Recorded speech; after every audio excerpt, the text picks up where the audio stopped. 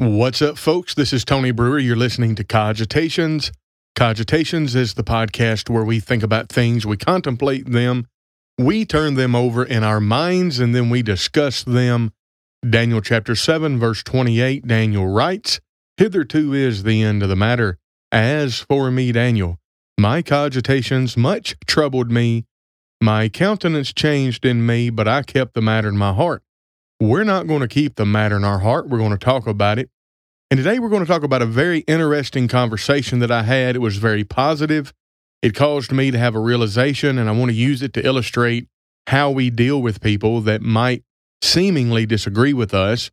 But I'm also going to go ahead and relate to you the topic of the conversation and talk about the Holy Spirit and how the Holy Spirit operates. And before we get into our podcast, we would ask you to consider supporting us. www.patreon.com/nearchurches for as little as $1 a month. You can also support us at digitalbiblestudy.org for $5 a month, or you can go to Locals, www.digitalbiblestudy.locals.com, and support us there for $2 a month. Now, let's get into the podcast. Having a conversation after Wednesday night Bible study, we talked about the Holy Spirit, one of the visitors that was there. And he's been here before. He's an empty well, and I don't mean that in a bad way. He wants knowledge, and he loves talking about these things. And for some reason, evidently, he likes talking to me. And the topic of the Holy Spirit come up, and conversion and how people are converted. And at first, he was talking about that no one can be converted without a direct operation of the Holy Ghost. And I was talking about how that it is all through the Word. And at first, we were talking past each other because his reply was, "Well, you're taking the Holy Spirit completely out of it." Well, my response was, "Well, yes, I kind of am." Well, then I realized that's not really true. I'm not taking the Holy Spirit completely out of it. It's the Holy Spirit has already done the work that the Holy Spirit was required to do in order to convert people. And now we have this product, the Word.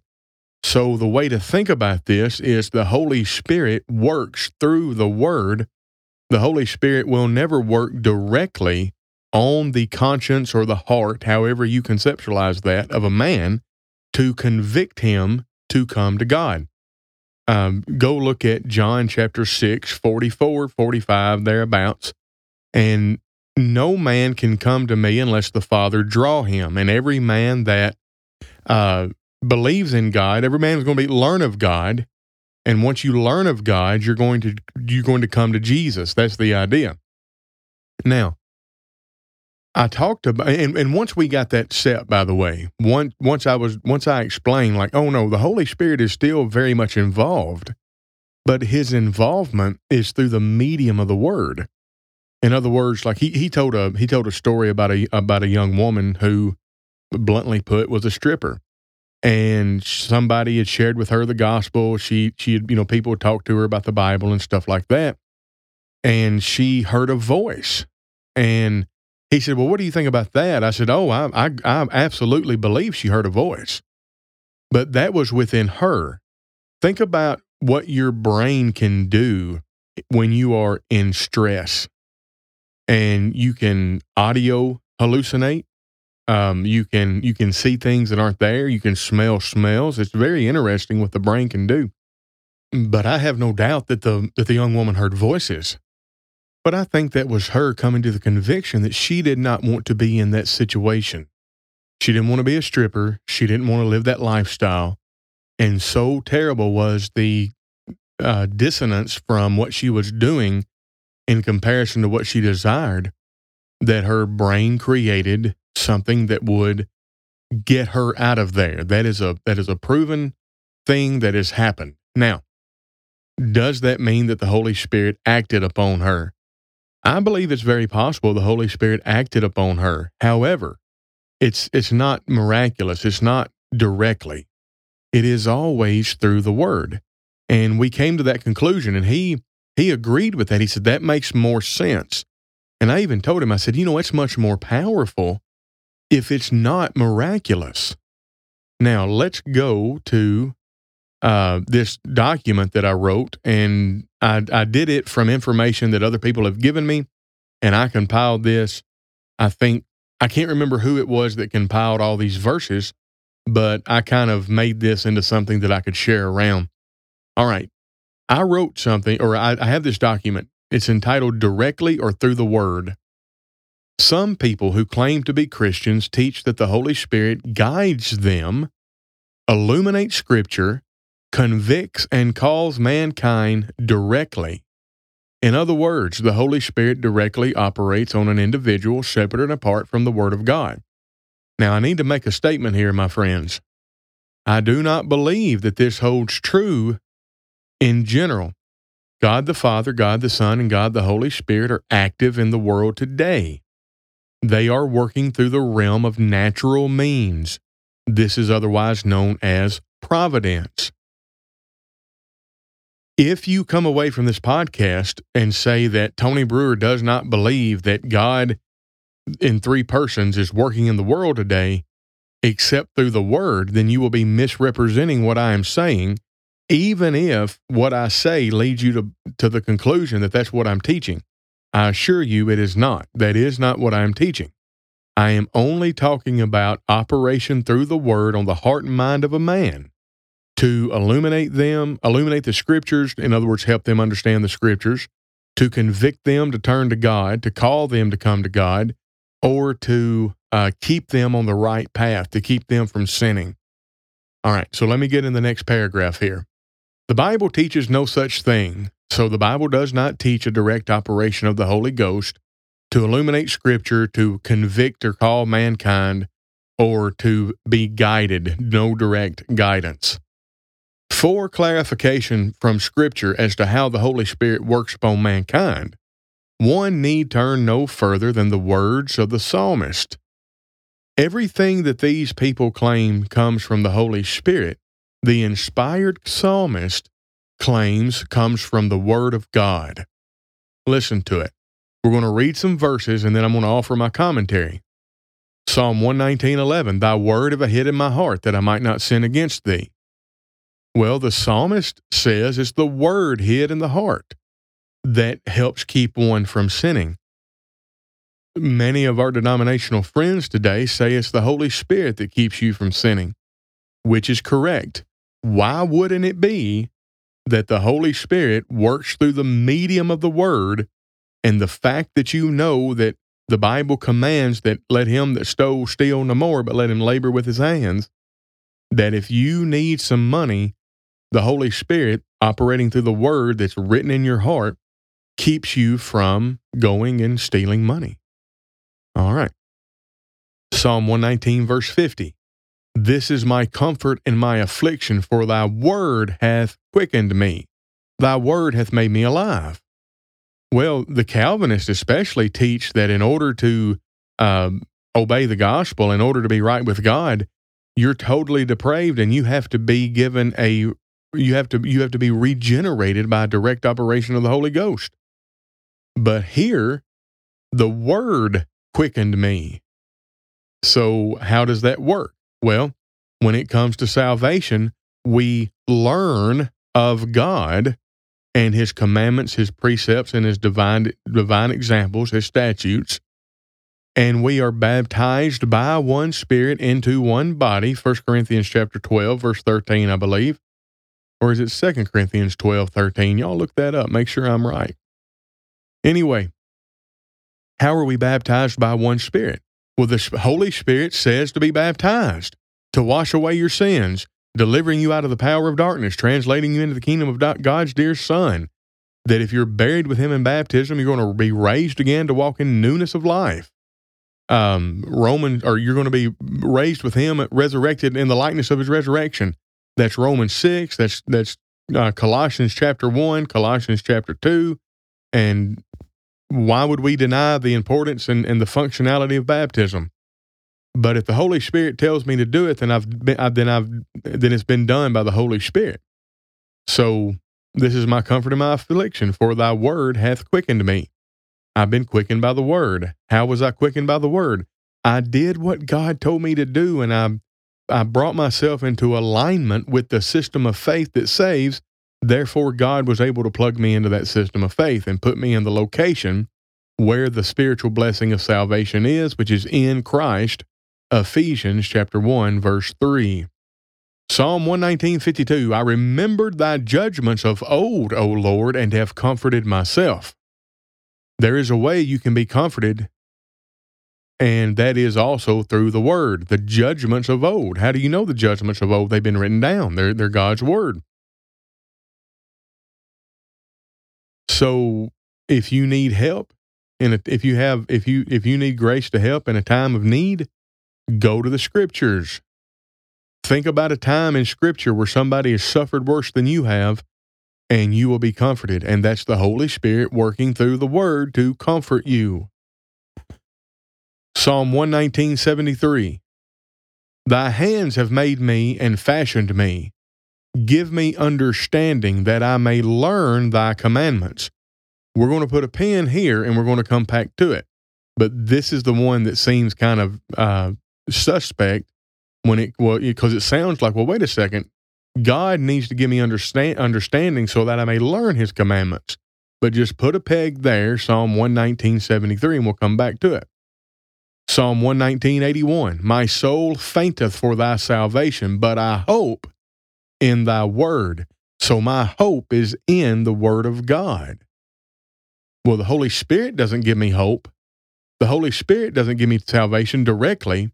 The Holy Spirit has told me how to be saved, and how to have hope. And I conform myself to the words of the Holy Ghost, the Holy Spirit. Therefore, I have salvation and hope. I think about 1 John chapter 3. We do not know what we shall be, but we know that when he appears, we shall be like him. And everyone that hath this hope in him purifieth himself, even as he is pure. Well, if you have a hope in you, then you've been saved. You're a Christian. You're a child of God. That's 1 John chapter 3, by the way. Psalm 119:98. Psalm 119:93. I will never forget thy precepts, for with them thou hast quickened me. It's with the precepts I am made alive. Yes, I know we don't work for our salvation, but if we do what God tells us to do, we will have life. That's not working, folks. Psalm 119:98. Through thy commandments, thou through thy commandments hast made me wiser than mine enemies, for they are ever with me. The commandments are forever with me. It's through the commandments that we are made wise. Through the Word, folks. The Holy Spirit doesn't have to give me enlightenment. Or you could say the Holy Spirit does give me enlightenment. How? Through the commandments. Psalm 119:99. I have more understanding than all my teachers, for thy testimonies are my meditation. The teachers that are trying to teach me, I have more understanding than they, because the testimonies of the Lord are what I meditate upon day and night. Again, what gives me understanding? The testimonies. So we've seen wisdom and understanding both come from a meditation and a study upon God's Word. Psalm 119:100. I understand more than the ancients, because I keep thy precepts. So again, understanding is associated with the Word, the precepts. The precepts are recorded in the Word. Psalm 119:104. Through thy precepts I get understanding. Therefore I hate every false way. This is explicit. Do you want understanding? Then it comes through God's precepts, recorded in the Word. The Holy Spirit does not empower us with understanding. We have to study to show ourselves approved unto God, workmen that needeth not to be ashamed, rightly dividing the word of truth. And incidentally, once you have a good handle on God's precepts, you will hate every false way. Psalm 119, 105, thy word is a lamp unto my feet and a light unto my path. Do you want to stick on the straight and narrow? Follow the word. It's the word that does that. Or you could say the Holy Spirit does that through the word. Now, Psalm 119:73 may be confusing to some. All right. Thy hands have made me and fashioned me. Give me understanding that I may learn thy commandments. That sounds like a direct operation, or at least the psalmist is asking for a direct operation. But listen to what I've written here. Psalm 119:73 may be confusing to some, but Psalm 119:98 through 105 answers any questions which arise. For instance, 119:73 reads, Thy hands have made me and fashioned me, give me understanding that I may learn. On the surface, verse 73 may seem a direct operation in order to understand and learn God's commandments. However, such a declaration as Thou through thy commandments has made me wiser than my enemies contradict the teaching of a direct operation. Notice it is through the commandments that one is made wise. Does the Holy Spirit work? The answer is a resounding yes. It's through the commandments or through the words. Also, notice 2 Timothy chapter 3, verse 15. And that from a child thou hast known the Holy Scriptures, which are able to make thee wise unto salvation through faith, which is in Christ Jesus. What is it that was able to make young Timothy wise? Well, the Word. Well, the Holy Scriptures, the Word. How was it delivered, my friends? The Holy Spirit delivered it. That was His job. And if you're in Canada and you're listening to this and you want to come to Wednesday night Bible class, we're studying the book of John, and we're going to talk exactly about the Holy Spirit's job when we get to John chapter 14, 15, 16, and part of 17. There is only one thing which makes the man of God complete and furnishes him to every good work. That is the Scriptures. 2 Timothy 3, 16 and 17. All Scripture is given by the inspiration of God and is profitable for doctrine and correction and instruction in righteousness, that the man of God may be perfect, thoroughly furnished unto all good work. How can people say that God's Word has no power unless it is accompanied with a direct operation of the Holy Spirit? I would say that they cannot. Now, there is a verse that came to mind. Let me pull my trusty, rusty e-sword, and we're going to go to Acts chapter 20. And I think it's before Acts chapter 20, verse 28. Acts 20? It's Acts chapter 20, verse 32. And now, brethren, I commend you to God and to the word of His grace, which is able to build you up and to give you an inheritance among all them which are sanctified. The word of God's grace is powerful enough to build you up and to give you an inheritance. Folks, I was told one time that I was a heretic and I preached an empty, impotent gospel that had no power nor promise of help from the Holy Ghost. And my response was this: well, then I preached the same thing that Paul preached, because Paul told the Ephesian elders on the time of his leaving to go to Jerusalem that he commended them to God and to the word of His grace. And the word of His grace is able to build them up and to give them an inheritance. I do not need a direct operation from the Holy Ghost. God is parsimonious. He's not going to do more than is necessary, and all that is necessary for the Christian to understand what one needs to do in order to be saved, or all that's needed for a man in order to understand what one needs to do in order to be saved, and how to live a life in accordance with God's commandments, precepts, and divine example, is a copy of God's Word. That's it. I don't need a miracle from above, and that, my brethren, is powerful. Now, as I said in the beginning, we were kind of talking past one another a little bit, so I had to kind of stop and back up, and I had to just affirm, hey, what you're saying is correct. You cannot divorce the Word from the Holy Ghost, because the Holy Ghost inspired the Word. The Scriptures clearly teach that we're guided by the Holy Ghost, that the Holy Ghost affects us. But how does that happen? Folks, it happens through the word. Once we got that common ground, this man was like, man, that makes so much sense. I'm not sure I'm fully bought in, but I'm really wanting to think about it and learn more, and I'm wanting to discuss it more. And, that's about all you can ask for whenever you're discussing the Bible with somebody. Just give what I say a fair shake. I hope that this podcast, I've said something in it that has helped you and benefited you. I hope you'll consider supporting us at the ways that I said to support us. All that is in the show notes. And be sure and subscribe to the podcast, share it with your friends, and help us grow our audience. This has been Tony Brewer with Cogitations, and we'll catch you on the flip side.